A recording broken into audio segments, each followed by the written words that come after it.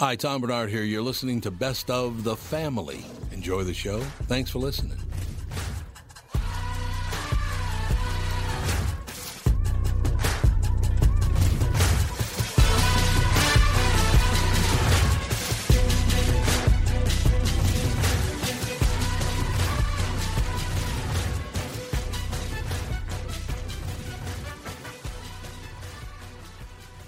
Michael Bryant, Bradshaw and Bryant. So what's the latest? Well, the latest is we're representing people who are injured through no fault of their own.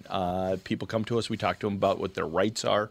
We talk to them about things that, adjusters would call them up and ask them about. And we represent people in order to get them justice for the injured. And have been for a long time. Very, very successful, no question. I do meet a lot of your clients. They come up to me on the street and whatever, and they talk about this, that, or the other thing. And they both say, why do you guys hang out with Doug Sprinthal? And I just had no answer. He just looks away, you big baby.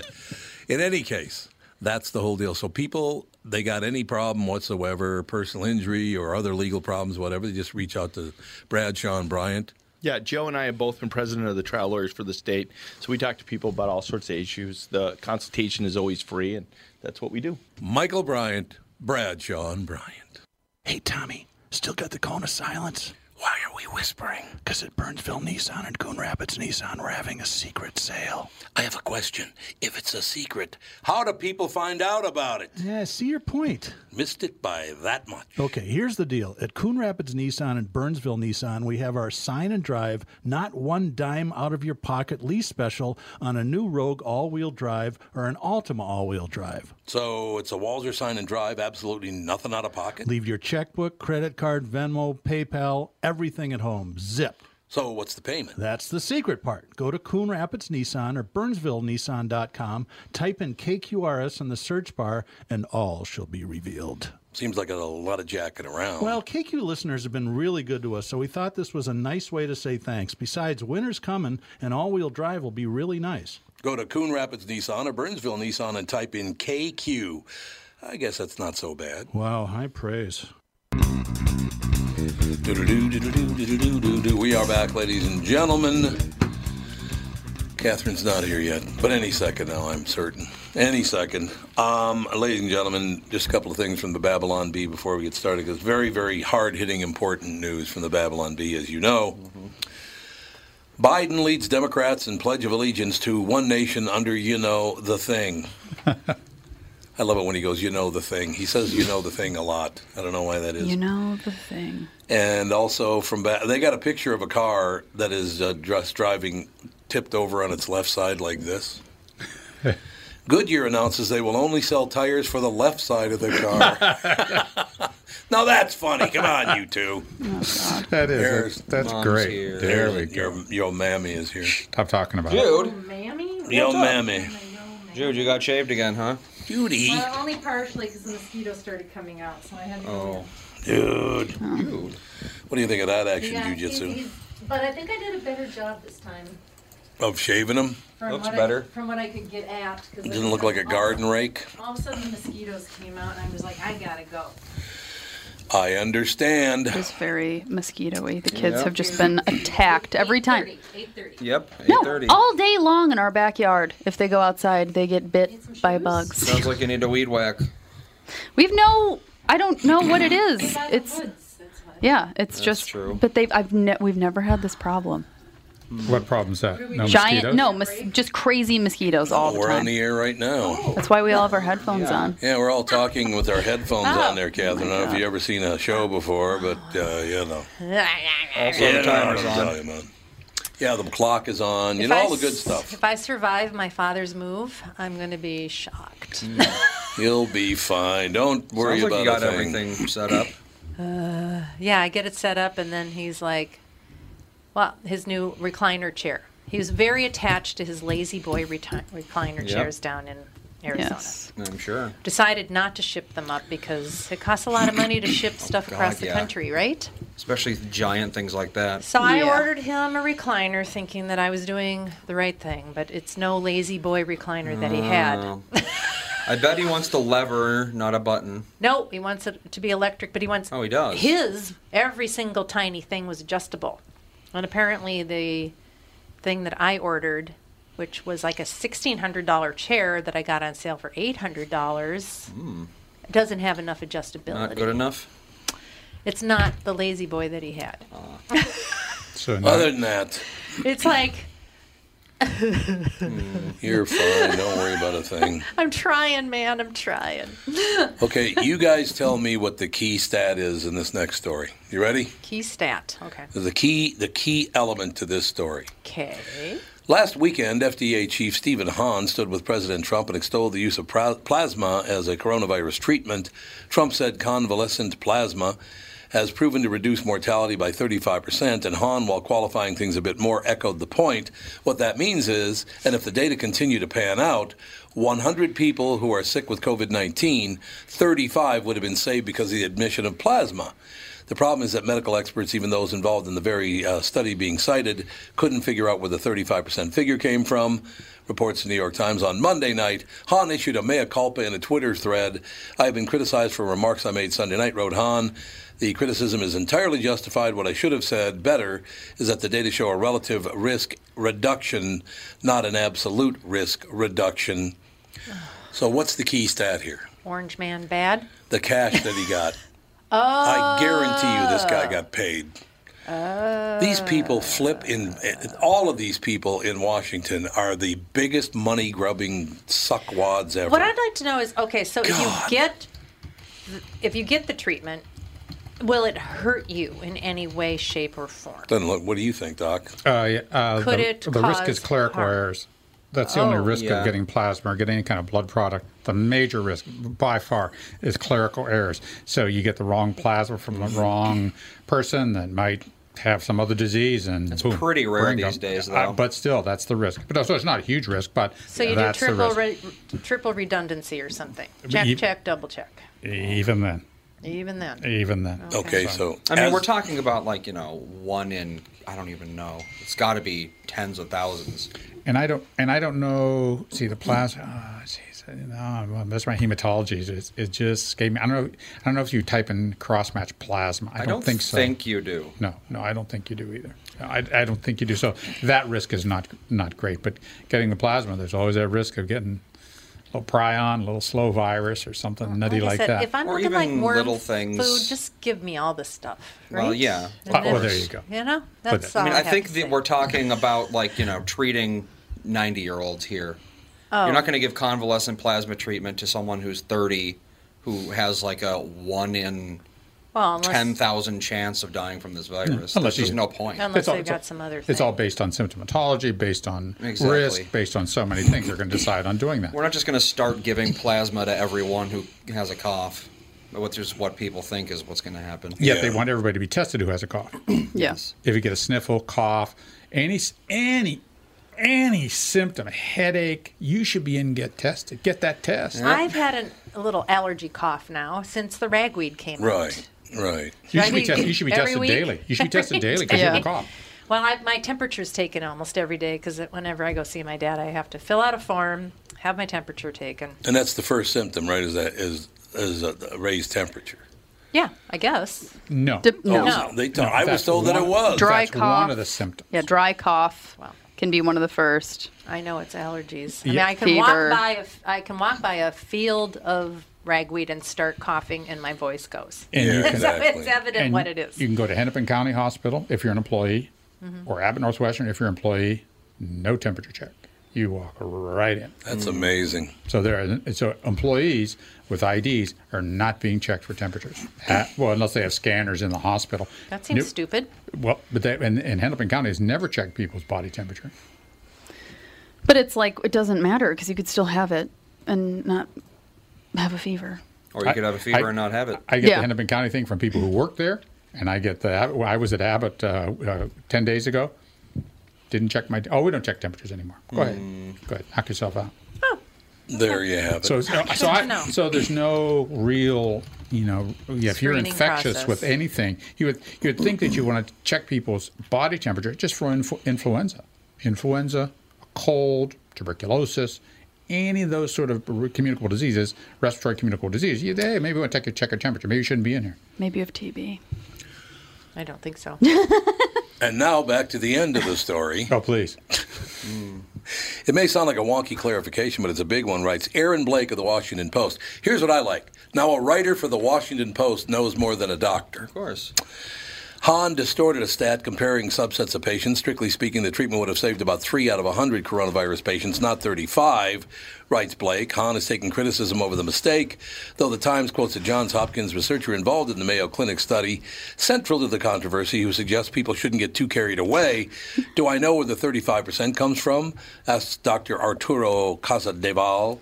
No, but I think the important thing is that all the indicators, this is a doctor now, all the indicators show that a reduction in mortality.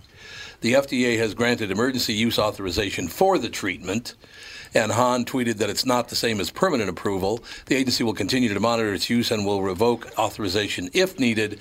But if it saves 3 people, isn't that a wonderful thing?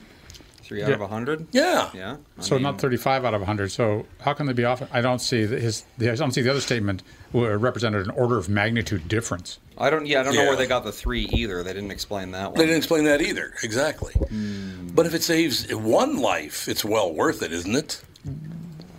Yeah, but I guess the numbers aren't a prospective double-blind study, and that's the gold standard of this, whether this works or not. So they have taken 300 people, give half of them a placebo, give the other half the plasma, and then see what happens. They both may be saved by 3. That's a small number, 3 out of 100. 3%. You know what, though? It's not very many. You know what, though? Let's assume it's right down the middle, that it's 17 or 18 out of 100. Give the plasma. Exactly. So give them the plasma. Now, one thing I'd like to point out about this story, the 2 doctors in the story both say that it's worth using because it works, whether it's 3 or 35 or 18 like we assume that it is. Both doctors say, yes, we should move ahead. The federal government said we should move ahead. The one guy who says we should move ahead is a writer for the Washington Post. What do you know, Aaron Blake? I mean, we're trying to save people's lives here. Isn't that a good thing? Well, he's got to make a living, I guess, and he's an expert now. Good luck. He's read some things on the internet and and a chapter out of a book, so he knows. He knows. Well, sure. I see what they're doing. What? Well, we got to take a break, and we'll be right back. And Tandy will tell us what they're doing. Yeah. What the hell are they doing? Tom Bernard here with my buddy and CEO of North American Banking Company, Michael Bilski. Michael, this is a tough time for businesses, not only in the Twin Cities, but all over right now. Can you tell me a little bit about what North American Banking Company is doing for your customers? Tommy, at the bank, we're helping businesses with all of our tools at our disposal. Lenders are working as long as it takes with our customers to help them through these tough times. We've processed well over 300 loans for customers and funded over $70 million through the SBA's Paycheck Protection Program. Through our payment deferment program, our current customers were able to skip 1, 2, or even 4 payments with no penalty. Finally, being a locally owned and operated bank, we're able to move quickly and take action for our customers when they need us most. Why not bank with my banker? God, I can't tell you how great it is working with Bilski. Did you record that, Andy? Could you send that to me? North American Banking Company, a better banking experience. Member FDIC, an equal housing lender.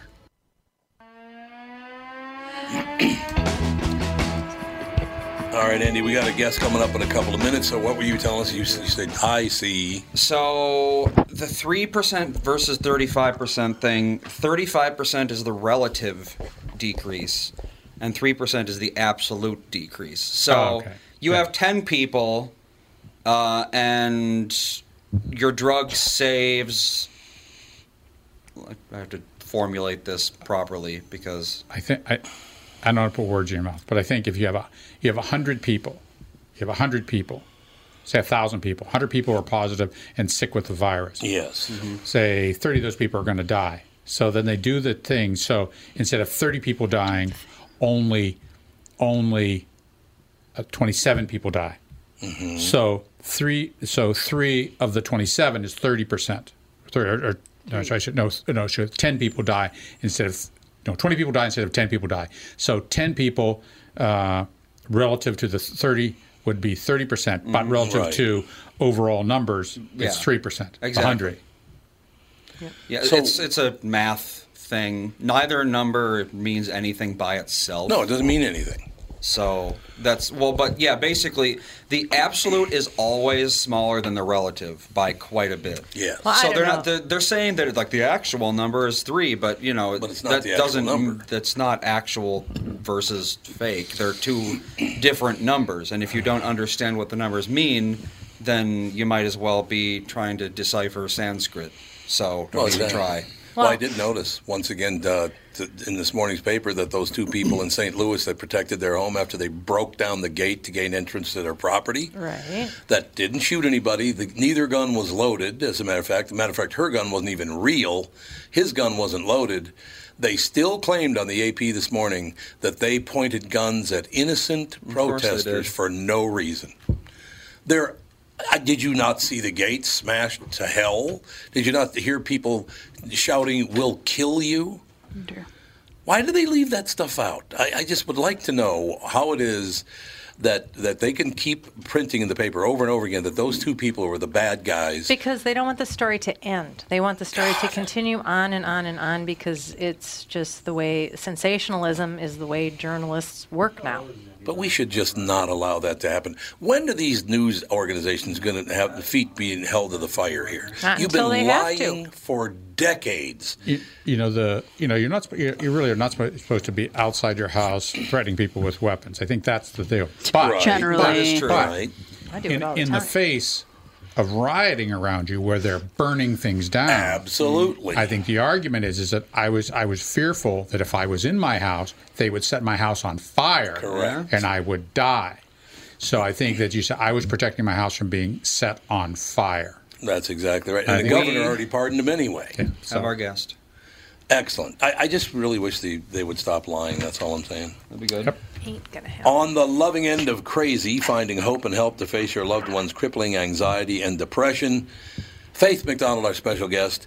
Well, I'm one of them since this COVID thing broke out and the BLM thing broke out and the election broke out. Faith, you got to save me from my crippling anxiety and depression over all these things that are going on in America. What do you say? Oh, wow. That's a challenge, right? It is. That's a huge challenge. Yeah, everybody seems to be facing unprecedented levels of anxiety. Oh, yeah. I have anxiety. Every morning when I wake up, Faith, I have anxiety because I think, oh, God, another day of this. You know, there are great things, wow. too. Don't get me wrong. There are things that I love my family dearly. They're all here with me today. One of our family friends is with us today. So there are many, many things I'm grateful for and I'm happy about. But it's the lying and the cheating and the stealing. And they're not actually trying to help anybody. They're just trying to, I don't know. I don't care who gets elected president. I'll still be breathing air. You know what I mean? Yeah, it's a times are filled with conflict, that's for sure. And I know my book is about our son struggle and us standing beside him. And I know Right. that it has definitely been worse in the last few months. Oh, God, yeah, there's no question about that. Now, my lovely wife, Catherine's at the other end of the table from me. Catherine, Yes? do you know anybody that has a great deal of anxiety? Yes. What's his name? I mean, what's their name? Tom Bernard. I do. I have tons of anxiety, and to tell you the truth, Faith, I have since I was a little boy. Oh, wow. I It do. seems like you're able to function despite it. Does he? My wife is arguing with you, Faith. She's Well- not agreeing with you, Faith, that Well, I he can't. functions better on some days. Yeah. Yeah. Yeah. Definitely. And it's hard, right, to be with someone who's anxious and you think, well, what am I supposed to say? You know, what kind of things can I say that will help I love Faith be McDonald. calming? Pardon? I said I love you. Because I mean that is the thing is if people that are super anxious, there really isn't anything another person can do to get them to be an unanxious person. You can kind of help Right. through some situations, but it also seems like for me, I observe Tom as his coping mechanisms are, you know, stress eating, sitting there watching mindless television and chewing on his lip, you know, ruminating. And Yeah, a it's lot like, of ruminating. yeah, and if you break if you try to break the pattern or try to get him to do something else, it actually makes him sort of more anxious. Yeah, or angry at you. Yes. Right, You don't say, get it. "Oh, you think you're eating that? Maybe we'll go for a walk instead." It's like, why are you talking to me? Yes. Now, you said your son has anxiety disorder. Is that right? Yeah, he's been diagnosed with, I guess they call it anxiety disorder. At different times in his life, he's struggled with anxiety or depression. They seem to go hand in hand. Right. And definitely has days when, he's not out of bed today. He's like, I just don't feel good. Right. Like, ugh. Right. And how old is your son? He's 33. 33, okay. You could pass along something from his Uncle Tommy here in Minneapolis. The upside to the anxiety and the depression issues is I don't have fear. I'm not afraid of anyone or anything, and I didn't choose to be that way. I just don't fear any person or anything. And maybe anxiety takes all that away from me or whatever. But there is an upside in that he will not face a lot of fear, I don't think, once he deals with his anxiety. Yeah. That's a really interesting perspective, because I think in my mind I sort of consider fear leading to anxiety, but I never thought about it that way. Gives me a good conversation to have with him. Yeah, absolutely. Talk to him about fear, because he probably doesn't have a whole lot. The anxiety part of it comes from, it's actually just one word. My anxiety comes from people. That's where it comes from. Well, yeah. People will do the most disgusting things for money, Faith. It is unbelievable what people will do for money. They will watch people die if they get a check for $100,000. That's where I get my anxiety, right there. Oh, gosh. Well, I mean, look at COVID, though, Faith. Look at COVID. There are people dying. They probably could have kept a lot of those people alive, but they sent them into retirement homes. Therefore, the older people in the retirement homes died. There was no reason for that to have happened, except for elections and money. So that's the good part. Tell your son I said so, and he'll snap out of it. Okay. That'll help. Well, there you go. Yeah. Well, I used to have very bad anxiety. I'm Alex, Tom's daughter. And oh, hi, Alex. Hello. I'd have like day-long panic attacks where it was just it would like spiral, and I like couldn't do anything. And I found out that I'm a highly sensitive person, and I read a book called The Highly Sensitive Person, and it completely changed my life. Oh, wow. Because it made me pay attention to because it got me out of the what's wrong with me? Why am I like this? What's my problem? And made me think of I'm sensitive, but that also means I love people more, and when I am happy, I'm happier than most people, and I feel things. So I feel tough things more, but also good things, and that changed a ton. And meditation. Those are the two things that helped me the most. And it's so interesting to hear what different people what helps, because anxiety is not a thing where it's you can do the thing that I did and it'll help you too for sure, Right. Yeah, and I find my son is a really sensitive person. So I'm going to look this book up. You should. It's amazing. And there's one about parenting a highly sensitive person and stuff. It's very interesting. It was amazing. Faith, do you have I need to take a very quick break. Do you have a few more minutes that we could bring you back after the break, a 2-minute break? Oh, sure. Excellent. We'll be right back with Faith McDonald, ladies and gentlemen, on the loving end of crazy, finding hope and help to face your loved one's crippling anxiety and depression. We're going to talk a lot about how Faith handles all this right after the break. Tom here for Sabre Plumbing, Heating, and Air Conditioning. Right now, Sabre and Bryant are teaming up to offer 0% financing for 36 months when you buy a new Bryant furnace. This is the perfect time to replace your old furnace with a new trouble-free, energy-efficient furnace from Sabre. And when you buy Bryant equipment, you're getting one of the most trusted names in the industry. This 0% offer is available for a limited time. Call Sabre Plumbing, Heating, and Air Conditioning to find out more, and please tell them that Tom sent you. Sabre and Bryant, whatever it takes. Northern Metal Fab, right off the interstate in Baldwin, Wisconsin, is a custom job shop specializing in large-scale projects. Northern Metal Fab is now hiring for all positions, including welders, painters, and inspectors, to provide quality craftsmanship to their customers. Northern Metal Fab is growing, and their growth is your opportunity. Northern Metal Fab offers competitive pay, excellent benefits, and more. Apply online today at nmfinc.com. That's nmfinc.com. Northern Metal Fab is an equal opportunity employer.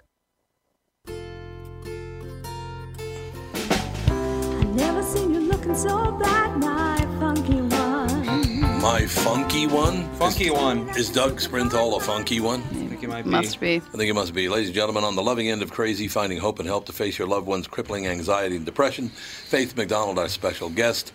So how do you handle your son's anxiety and depression? You personally? How do I personally? Well, like Alex mentioned, spend time meditation, prayer. My faith has really helped me, relate to him. Learned lots of things about myself, about my expectations of what a good day looks like, and thinking, okay, well, it's different for him. Right. I need to change my expectations.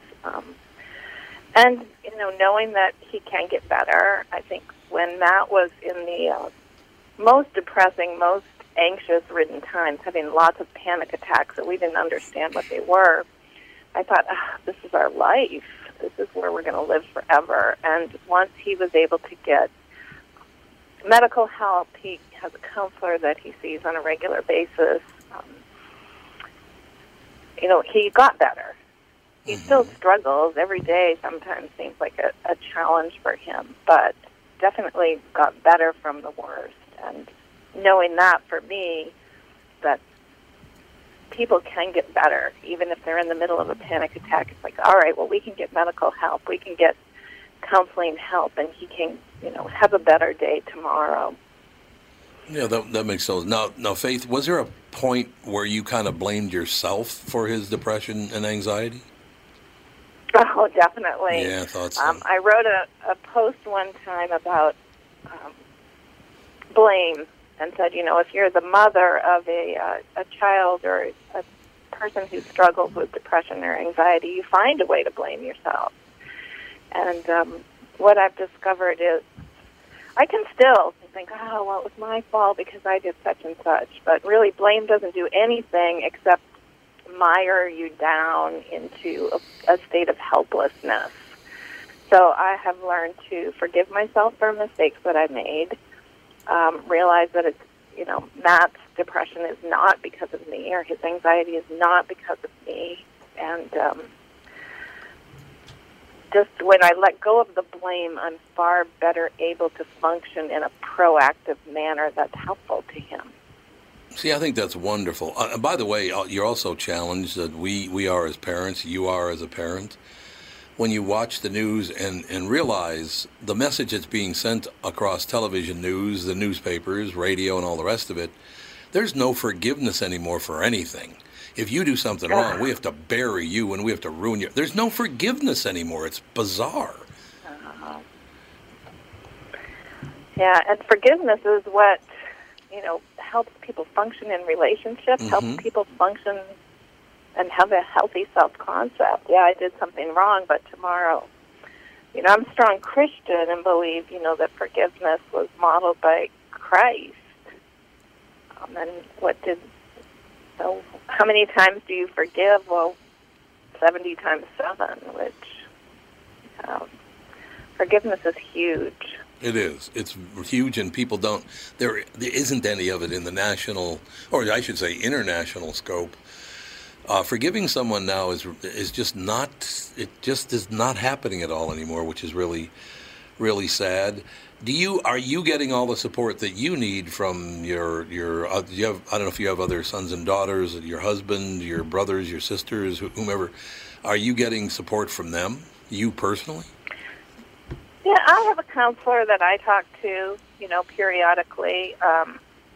It's really important when you do, you have someone that you love who struggles to get that kind of support. I think it's hard for families. I have 2 other adult children, and I think they struggle to find their way in relationship with their brother, if that makes any sense. It does, yeah. It's kind of like you said, for a while, a few years ago, his life was totally at a standstill because of anxiety and depression. And I almost think they still see him as that person, even though he's grown beyond that. So that's hard. It is, yeah. First of all, I mean, I have 4 brothers and 2 sisters, and we don't all get along. We really don't agree. I'm not a very political person. I probably sound like I am sometimes, but I'm not a Democrat nor a Republican. I'm kind of a centrist. And I have brothers and sisters. Some are way far left and some are way far right. And you kind of think, how did all of us grow up in the same house? How did that happen? You know, it just doesn't make a whole lot of sense. I think another thing that's missing, along with forgiveness, and maybe it's all part of the same thing, without something or someone to answer to, I think human beings struggle. And right now, you're not supposed to believe in one another. You're not supposed to believe in God. You're not supposed to believe in anything. But if you have no one to answer to, boy, life becomes a struggle, doesn't it? I think it's actually good for you to be held responsible for your actions. Yeah, I think so. The whole thing, I just think... If we didn't have that, if we were just in control, it would be a pretty chaotic world. Well, and it sure is centered right around now. Me, right? Yeah, well, that's exactly right. The whole world's about me, and therefore I can do and say whatever I want, including ruining your life, and I don't have to answer for anything because I'm the most important thing there is, which is. How long did it take you to write the book, Faith? It took, once I decided to do it and started, a couple years. You know, wrote it, and then of course went back through and revised it. I'm a writing teacher, so okay. I think I'm probably hardest on myself. I went back through and think, oh, is this written right? Have I chosen the right words? And then it got to the point where I felt like, wow, there's other moms like me out there who need a message of hope. You know, that's what I wanted to communicate with the book there, a message of hope. And this is hard. It's challenging. No, it is absolutely. There are tools that you can develop. You know. Yep, it is a I great learned to have better conversations with my husband, with my kids, with, you know, our son who struggles. Is your husband helpful to you in this situation? Sometimes, but in the book I talk about it was very difficult for us when our son began to really struggle. He was a freshman in college and failed out and then began to drink really heavily and do very stupid things when he was drunk. So we had the police calling us a lot, and you can imagine that stresses a family. Yeah. And my husband and I both approached it from very different perspectives. So that was very hard. Talk about blame. I blamed myself. I blamed him. And we really had to work through a lot of, you know, very difficult things, realizing that he wasn't to blame, I'm not to blame. Having better conversations about, you know, understanding where each other is coming from. And believing, I had to get to the point where I believed we were both operating out of love for Matt and each other, even though it didn't always look like that. I understand that completely. On the loving end of crazy, finding hope and help to face your loved one's crippling anxiety and depression, you do a great interview, Faith. Thank you very much for your time, and you have the strength to do this. Don't worry about it. You got it, and so does your son. Oh, thank you so much. This was just really fun for me, fun to talk to you and your wife and your daughter. And my son Andrew's here, too, but he stayed silent. Oh, hi, Andrew. Hello. What a fun way to complete an interview. I had never done it like this before. Well, I'm glad to hear that. And come back soon. Let us know how things are going, if you would, Faith. Thank you. Okay, thank you. Have a good day. Bye. You too. Bye. Does she not seem like the sweetest woman on earth? Yes. That poor Faith. Well. Oh, what? What do you mean, well? Things happen. You just got to deal with them. Oh, la-ti-da. That's life. You know, That kid is life. plummeted, but, you know. No, it is. Sounds like she's dealing with it. Yeah. Yeah, I think she's written a book to try. What I really like about it is she wrote the book not about what she's been through, but she wrote the book to help other people try to get through what they're going through, which I really admire. She seemed like a very, very nice person. She did. I didn't ask her where she was from, by the way. Midwest. Probably says on her bio somewhere. She has a little bit of an accent. It doesn't really matter, where, but yeah, I don't see it on here anyway. But it doesn't matter. Like I said, it's got to be difficult because Alex, you had a lot of anxiety. Andy had a lot of anxiety and some depression as well, but it wasn't to the point where you stayed in bed for a month. No. That is true. It's a different deal. Currently a teacher at Penn State. Well, she's at Penn State. Pennsylvania. There's your accent. There you go. One of your brethren. One of our people. One of your people. One of my people. You can't fix that. That's the saddest thing about that. You can't fix that problem unless, like Andy and Alex, fix it yourself. That's the only. No, you can't fix somebody. Now, if that child wants to be fixed, taken care of, and sorted out, they can do that. Right. I'm sure the kid has. We got into college. He has the intellect to be able to do that. So he should be. But he's the only person. It's just a bit like chemicals. You don't want to stop using them. You ain't gonna stop using them. You don't stop using them until you want to stop using them. Right. So it's exactly the same thing. And then you die. Yeah. Well, it's true. Most people that use heavy chemicals die. It's not a happy note. I said on that happy note, we need to take a break. All right, we do need to take a break. We'll be back with hour two. Another great guest coming up next hour with the fam. Michael Bryant, Bradshaw and Bryant. So what's the latest? The latest is we're representing people who are injured through no fault of their own. People come to us. We talk to them about what their rights are. We talk to them about things that, adjusters would call them up and ask them about. And we represent people in order to get them justice for the injured. And have been for a long time. Very, very successful, no question. I do meet a lot of your clients. They come up to me on the street and whatever, and they talk about this, that, or the other thing. And they both say, why do you guys hang out with Doug Sprinthal? And I just had no answer for it. He just looks away, you big baby.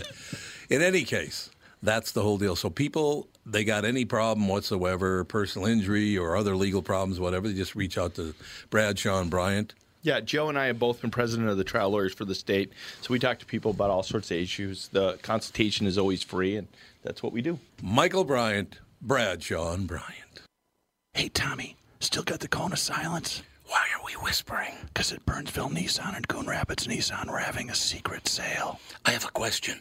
If it's a secret, how do people find out about it? Yeah, I see your point. Missed it by that much. Okay, here's the deal. At Coon Rapids Nissan and Burnsville Nissan, we have our sign and drive, not one dime out of your pocket lease special on a new Rogue all-wheel drive or an Altima all-wheel drive. So it's a Walzer sign and drive, absolutely nothing out of pocket? Leave your checkbook, credit card, Venmo, PayPal, everything at home. Zip. So what's the payment? That's the secret part. Go to Coon Rapids Nissan or BurnsvilleNissan.com, type in KQRS in the search bar, and all shall be revealed. Seems like a lot of jacking around. Well, KQ listeners have been really good to us, so we thought this was a nice way to say thanks. Besides, winter's coming, and all-wheel drive will be really nice. Go to Coon Rapids Nissan or Burnsville Nissan and type in KQ.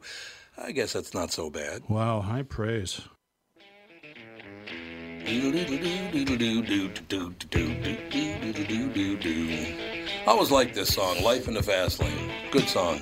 It is a good song. Everything, all the time. Still the best-selling album of all time. It is, yep. Eagles' Greatest Hits. That's what I hear. Really? Yep. Oh, by far. I don't know how. It's so weird. You wouldn't think that would be. Yeah, the Eagles. Everybody knows the Eagles and everybody likes the Eagles, but they're not as there weren't the Beatles or Elvis. Yeah, everybody was crazy. Ask 100 people what their favorite album is. You're probably going to get 20 Thrillers, 20 of some Beatles album. Yeah. I don't know, maybe 5 Eagles. If that. Yeah. That's weird. So I don't know. It's very weird. Indeed. It's surprising. So this outsold Thriller. Yeah. Yep. Let's see. Yep. Oh. It absolutely did. Right? I would have thought Thriller. Thriller is second, I believe. I believe it is second. I'm pretty sure it's second. Let's see. And Abbey Road? Come on. Oh, there weren't as many people then. What? Yeah, there were not as many people back then. That's the big difference. Oh, apparently they've redone the numbers. Uh-oh. And okay. They added a whole bunch of different countries. The Eagles only released in 5 countries. Oh. Thriller released in many, and that brings its total up above the Eagles, actually. See, I just love that. They had to fix it so a honky band didn't win. Well, it's just this whole white thing. You want to talk about racist? This whole white thing. Well, everything is white. My God, good God. Well, in the U.S., the Eagles' greatest hits is still by far the best-selling album. Not even close. 5 million copies. There you go. Gap. There you have it, ladies and gentlemen. But then again, there's not a whole lot of There's some interesting ones on the top there. You got good ones, Back in Black, of course. Mm-hmm. The Bodyguard, which is, I guess, sure. But then you got I guess, sure. Bad Outta Hell by Meatloaf. Oh, God. Why not? Bad Outta Hell. And Jagged Little Pill by Alanis Morissette is near the top. There you go. Despite being released in 1995. Wow. I gotta throw some stats by you. As soon as you're done. I'm done. We're done. You with are that. done, okay. More stats. Okay, you ready? More stats. The world population 120 years ago, in 1900, Yeah. 1.6 million. Billion. A billion, excuse me, 1.6 billion. Very Yes, you're surprised absolutely if it was million. Actually, it was 5 million back in the year minus 5,000. So that's good. So Was you're that right about many that. back then? I doubt it. They don't know how many people there were on Earth That's true. 5,000 years ago. How could they possibly? Or 7,000 years ago, I guess it would be now. Yeah, there's no way. Okay, we'll just do this from my... Okay, 1951. In 1951, the world population was 2.584 billion people. 2.584. And now it's what, nearing 9? Okay. And now it's 8 billion. Okay, so more than 3 times more people in just 68 years. Yep. Yeah, it's a problem. 3 times the population. I just did a bunch of study. Have you guys ever bothered to check into global warming and climate change? What do you mean check into Have it? you ever done any research on it, like by the numbers, not by just people's opinion in the Atlantic Monthly or whatever? I never go by people's opinion. No, you can't go by people's Atlantic opinion. Monthly, exactly. Atlantic Monthly. Did you know that if we stay on our current course, we might affect the overall climate to a degree that would become uncomfortable in the next 200 years? They keep saying the world's coming to an end in 10 years. I don't know why people believe that. I don't either. Why would you ever believe that? Well, people have stopped talking about that. It's not the panic of the month anymore. Now it's everyone's going to die from COVID. So Yeah, I suppose that's people true. don't even care about climate change anymore. I haven't heard someone mention it in 6-8 months. Well, do you know why that is? Because they only want to doomsay about one thing at a time. Well, they also can't doomsay about the United States because we're pretty much even keel. I think we're at 1%. I don't know if Yeah. we're even keel. Well, 1%. no, but- But yeah, I think the whole America's destroying the world thing is long Yeah, so it's debunked that they ridiculous. can't even pretend anymore. It is absolutely ridiculous, the And now that situation here. The obvious answer is pointing to China and India. They don't And want to do it Africa. anymore because And Africa, too. Yeah, It's China, India, and Africa that are doing all the polluting. There's no question about that. they don't want Why? to talk about that though. Well, and the reason they don't want to talk about that is their economies suck. China's economy's getting better, and they're saying that, oh, it's really booming. It's not really booming the way they say it is. They're just trying to make Trump look bad. And again, I'm not defending Trump here. I'm just talking about how filthy the press is in the world. But yeah, literally 1% change in the next 200 years if we begin to. And again, it's not us. It's China and India and Africa. Mm-hmm. The United States, Canada, even Mexico. Why, actually, even South America is nowhere near as bad as the Eastern Hemisphere. So why don't we point fingers where they belong to be pointed? Why don't we bring up who really needs help, and that would be the Eastern Hemisphere. Yeah, why don't we get Greta over there? Yeah, Greta. She should do a tour there. She'd be executed, and she knows it. Now, one of the reasons I brought this up is because they talk about how people are treated so differently and blah, blah, blah, blah, blah, and all the rest of it. So in 1951, the urban population of the world, this is, right? Yeah, this is world population. The urban population of the world this is, okay? In 1951, it was 775 million. Okay? Urban. Oh. That's urban only. So most of the people, it looks to be about 1.4 billion people lived in the country in 1951. Huh. The urban population was 775 million people. Now, the population is 7.8 billion, and 4.4 billion of them live in urban areas. Jeez. So there you go, ladies and gentlemen. The urban population has grown to 56% of the world's population. Mm-hmm. Back in 1951, it was 30% of the world's population. And this idea of living in a beehive in the middle of downtown is a new thing. And then people wonder, people always talk about like, oh, housing is so expensive. It's like, well, yeah, you live in a high-rise downtown. No one did that 60 years ago. No, that's exactly right.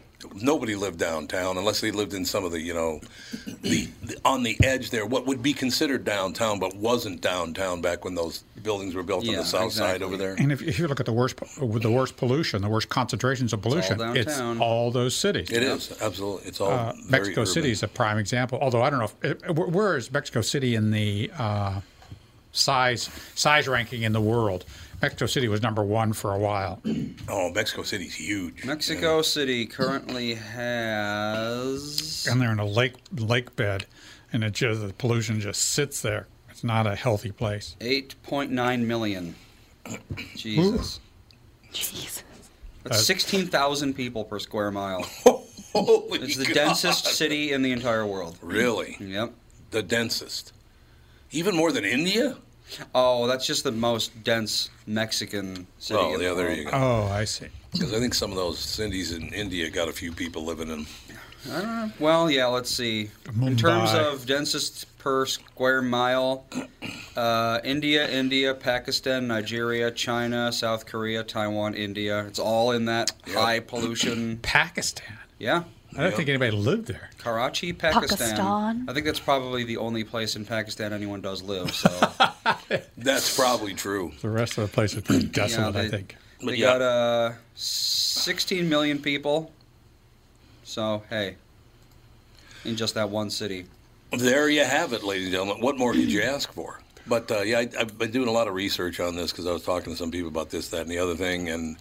And very little of what our climate people are talking about in the United States, the panic that's going on, 99% of it has nothing to do with the United States, including gas consumption and oil consumption. Yep.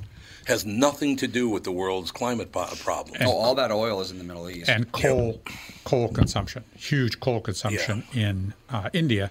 Yep. And when they said, "Oh, you got to cut back on your pollution," and the economic minister in India said, "You can't wish coal away." No, you because that's cannot. all we got to bring population out of for real. poverty. Right. Well, and that's the whole argument. Until the economies of India and China and most of Africa catch up, this is not going to stop. They're going to keep polluting until they get rich, basically. That's what they're striving to make a lot of money. So I need to buy more 5-hour energy because that's an Indian company. So yeah, That's right. I'm going to do my part. Or Red Bull, which is a Malaysian company. Yeah, Red Bull's Malaysian, I think. I think that's right. Yeah. In any case, we shall take a break here. We'll be right back. Got a special guest coming up right after. This ought to be interesting, as a matter of fact. It's OK Boomers. It's Andy and Alex going after you and me, Ralph. Here it comes. Good luck. Here it comes. Good luck. We'll be right back with Jill Filipovich. It's either Povich or Povic. Depends. Hard to say. We'll be back with the family. Tom Bernard here with my buddy and CEO of North American Banking Company, Michael Bilski. Michael, this is a tough time for businesses not only in the Twin Cities but all over right now. Can you tell me a little bit about what North American Banking Company is doing for your customers? Tommy, at the bank, we're helping businesses with all of our tools at our disposal. Lenders are working as long as it takes with our customers to help them through these tough times. We've processed well over 300 loans for customers and funded over $70 million through the SBA's Paycheck Protection Program. Through our payment deferment program, our current customers were able to skip 1, 2, or even 4 payments with no penalty. Finally, being a locally owned and operated bank, we're able to move quickly and take action for our customers when they need us most. Why not bank with my banker. God, I can't tell you how great it is working with Bilski. Did you record that, Andy? Could you send that to me? North American Banking Company, a better banking experience. Member FDIC, an equal housing lender. So, is this going to be the last day of the bumper music? We're going to change it today? Or little by little? Yeah, I suppose we can, yeah. May as well. And stop getting pissy. Because one thing I do need to bring up, and as soon as Jill's ready, we'll jump on with her. But you know who was pulled off of Twitter?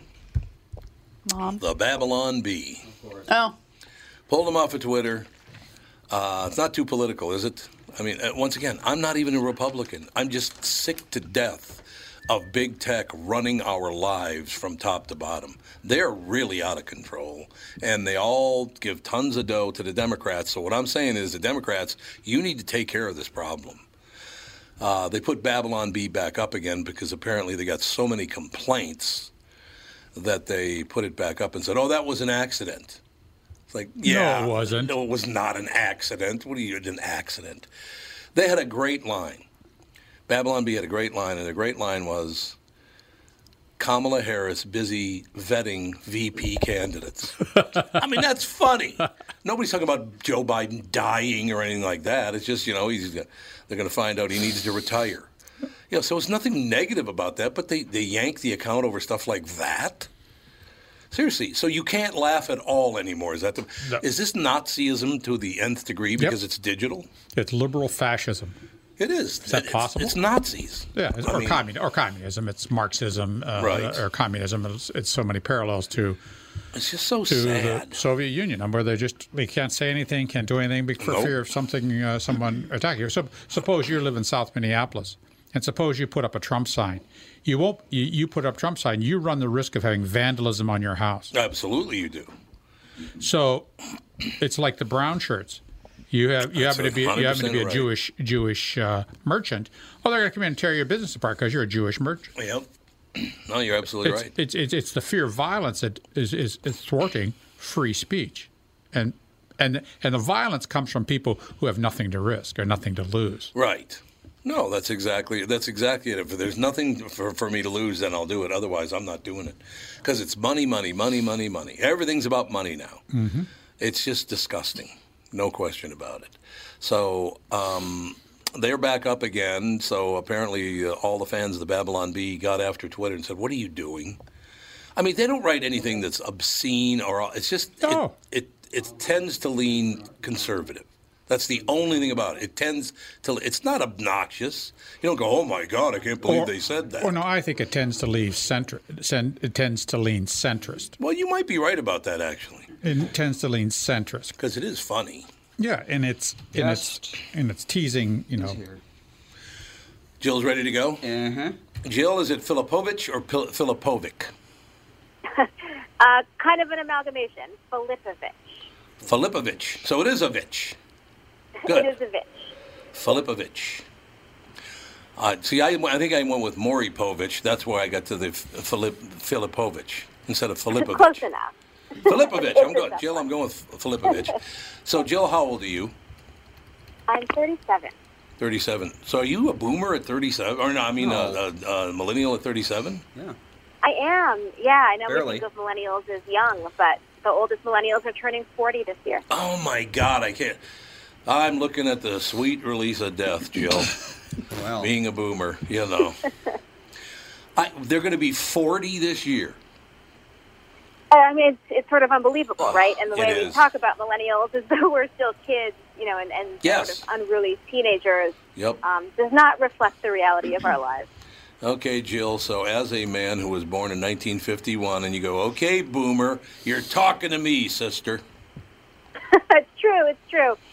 Talking to our, my parents as well, who are some of the many, many excellent boomers who I think will be receptive to this. Nice try, Jill.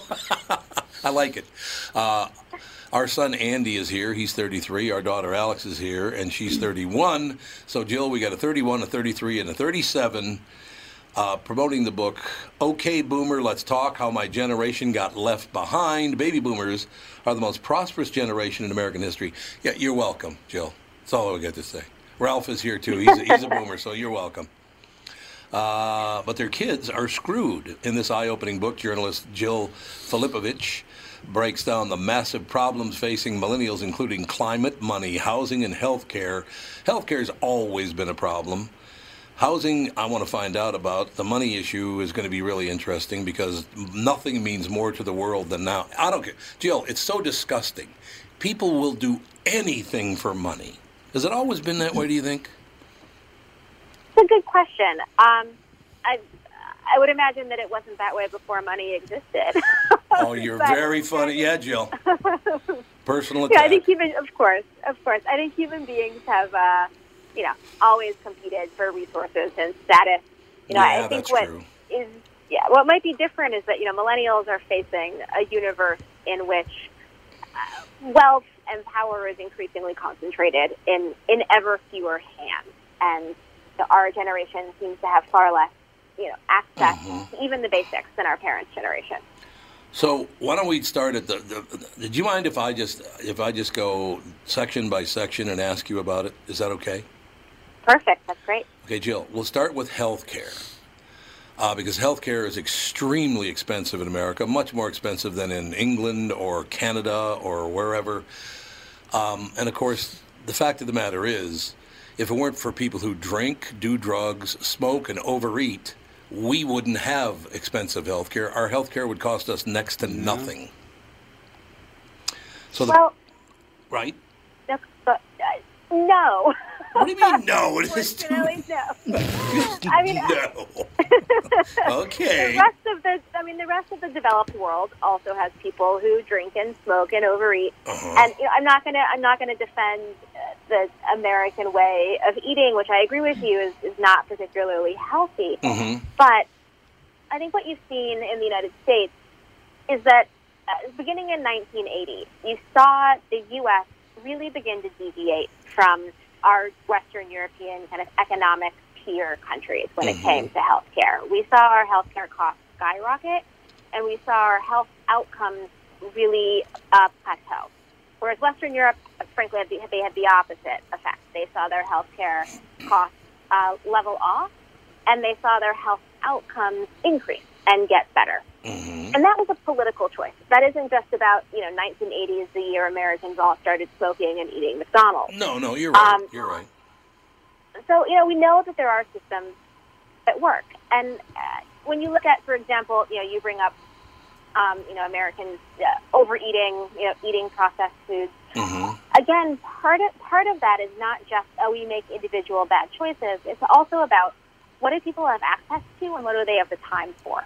And especially when you look at families that don't have much in the way of resources, many of those parents are also working 2 jobs, maybe 3 jobs, and there isn't the time or the ability to take the bus to the grocery store to buy and the money to buy the organic produce, and then the time to cook and clean up. So it is this kind of broad landscape of decisions that we've made around work and family and healthcare access. And create this, sort of complex web of challenges. Well, another problem we have, Jill, is that the United States citizens, the taxpayers in this country, pay for all the research and development for drugs in the world. Well, half. Oh, I thought it was almost all now. No, it's about half. Is that half now? Because it was almost all at one time. So I don't understand why we have to pay for the world across the board, Jill. Being a boomer, obviously I have tons of money. No, I'm just kidding. Anyway, so what I'm saying is basically because America picks up the tab for so many things, and tech, by the way, is making it much worse, because they're charging, they don't pay any taxes, a la Amazon. They don't pay any taxes. They don't help at all. So it is political. It's very, very political. I do agree with you on that. Because we suck up to these big tech companies, digital companies, all these people, and it costs us a lot of money to do that, Jill. And I don't know. I agree with you. I don't know why we do it. Yeah, absolutely. And I think one thing that you do see among millennials is a real enthusiasm for taxing billionaires, taxing tech companies, making sure that the companies that frankly exist and they're founders that exist because of America's education system, because of the sort of fertile landscape that we offered those folks. They were able to create their businesses and grow their businesses. And I think most millennials would say that those folks absolutely should pay their fair share. Mm-hmm. Mm-hmm. Jill, do you have to leave in a minute? I hope you don't, because I'm. No. Do you have to leave at any particular time? Is Art? If you can hear me, can we have Jill for another segment? Would that be possible? Well, no. Jill, is that okay with you? Yes, I'm free and available. Okay, good, because we got 3 more things to go with. We got housing, money, and climate. Now that Jill has pointed out, and Tommy agrees with her, we need to start making the people pay for their own way and pay their taxes like everybody else, and we're talking big tech. We'll be right back in a couple of seconds. It's going to be about a minute and a half, Jill. We'll be right back with Jill Filipovich right after this with the family.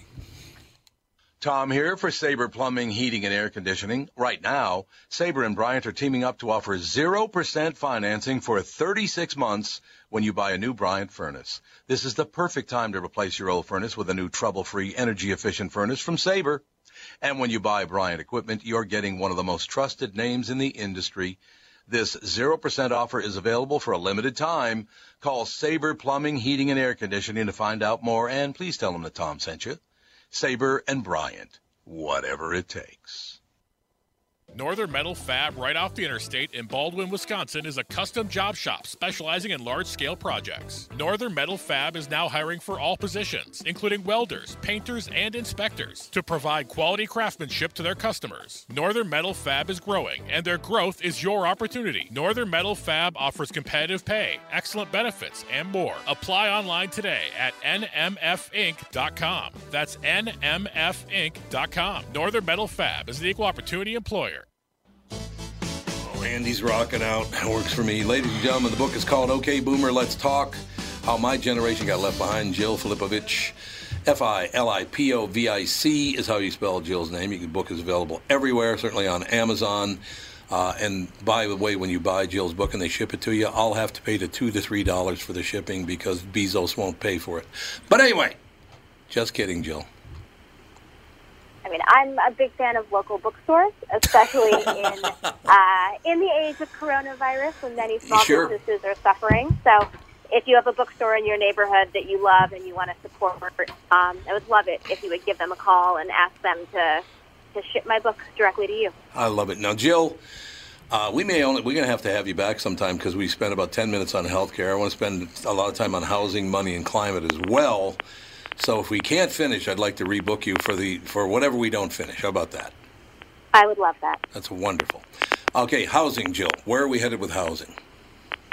We're in big trouble with housing. Yeah.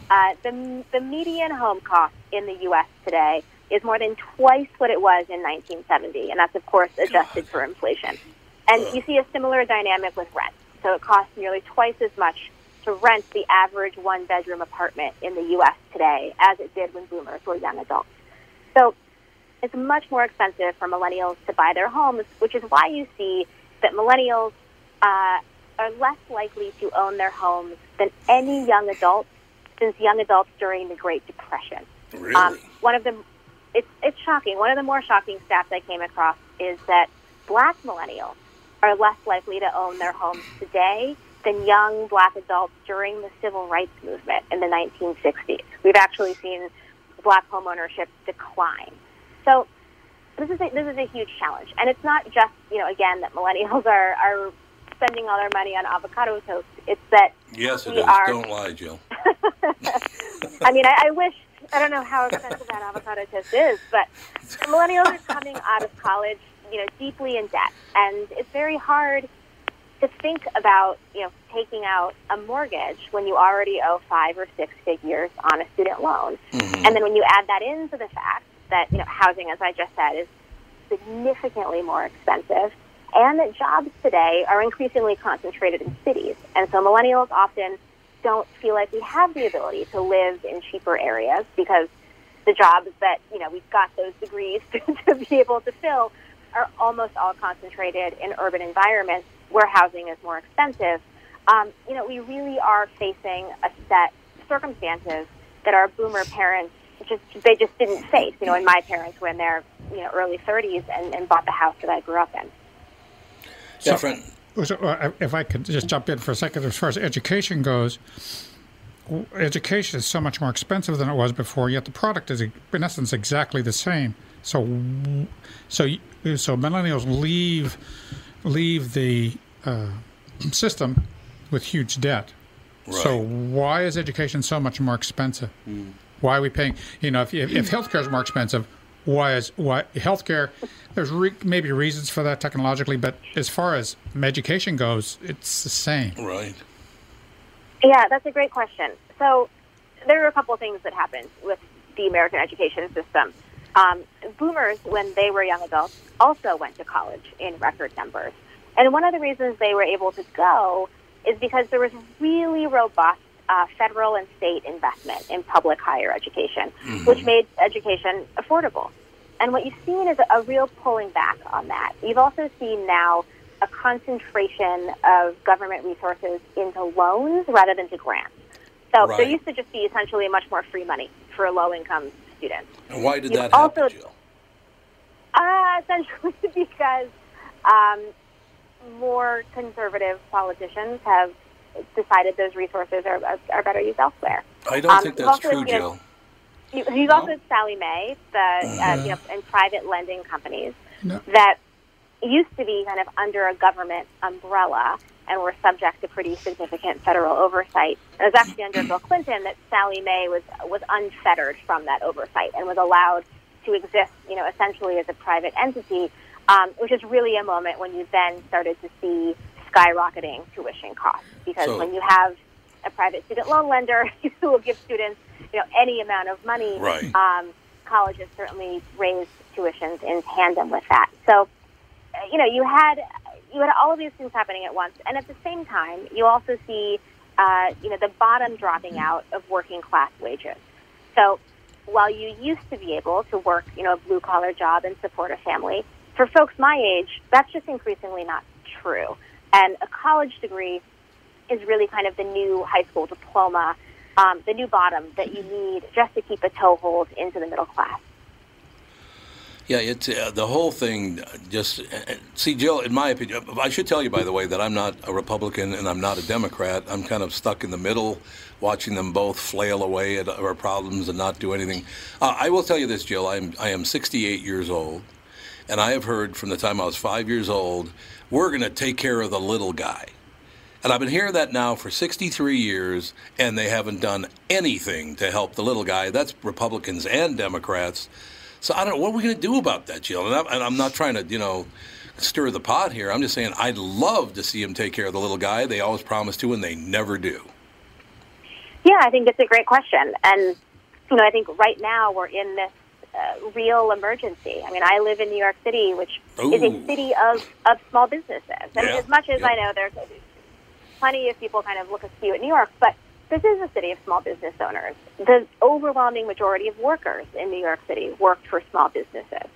And yet so many of these small places, of these little guys, and this is happening all over the country, are not being supported or not being bailed out and are being left to really kind of flail and work through this on their own. And, we're just going to lose the life's work of, thousands and thousands of people in this country.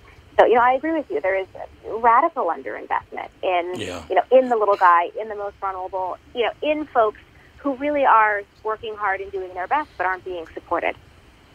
And I want you to know, by the way, Jill, I'm so impressed with you that I'm not even upset about the OK Boomer part anymore. So there the second part of it does say "Let's talk," right? Yes, it does. The discussion. That's exactly right, Jill. No, you're a terrific guest. We only got a couple of minutes. We have so much more to talk about. So we've talked healthcare, we've talked housing. What about money?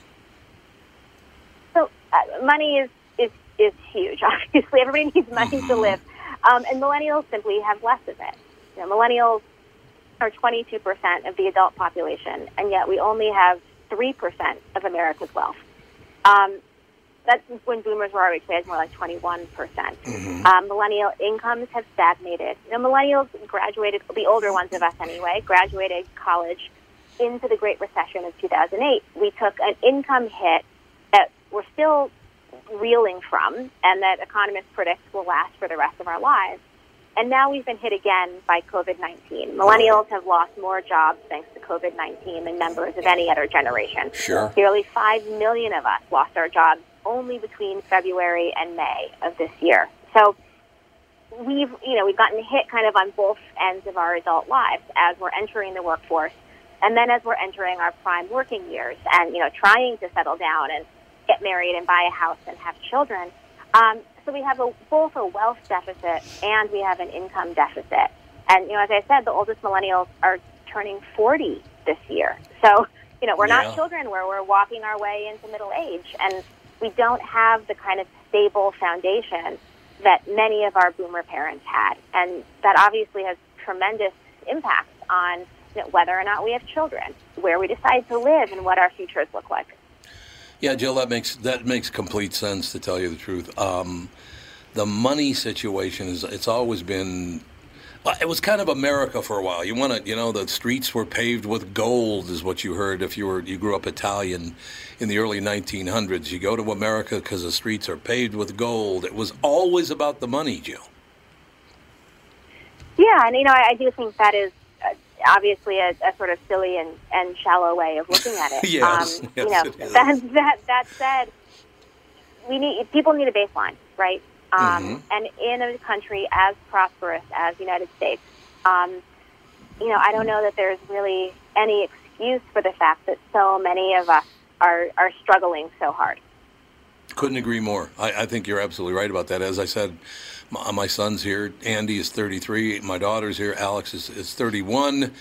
And, we work together, so they make a nice living and all the rest of it. But you still see how difficult it is for them to get by day, just looking at what the future holds. So, Jill, we already are out of the site. We have to book you again. And this time we'll start with climate and we'll go the other way. Wonderful. I would love to come back. This was a real pleasure. Well, you're terrific. Jill Filipovic. Filipovic, actually, Filipovic. The book is available everywhere. It's called OK Boomer, Let's Talk, How My Generation Got Left Behind. Jill, we'll talk soon. Thank you. Thanks so much. Absolutely. That's going to do it. We'll talk to you on Monday with the family.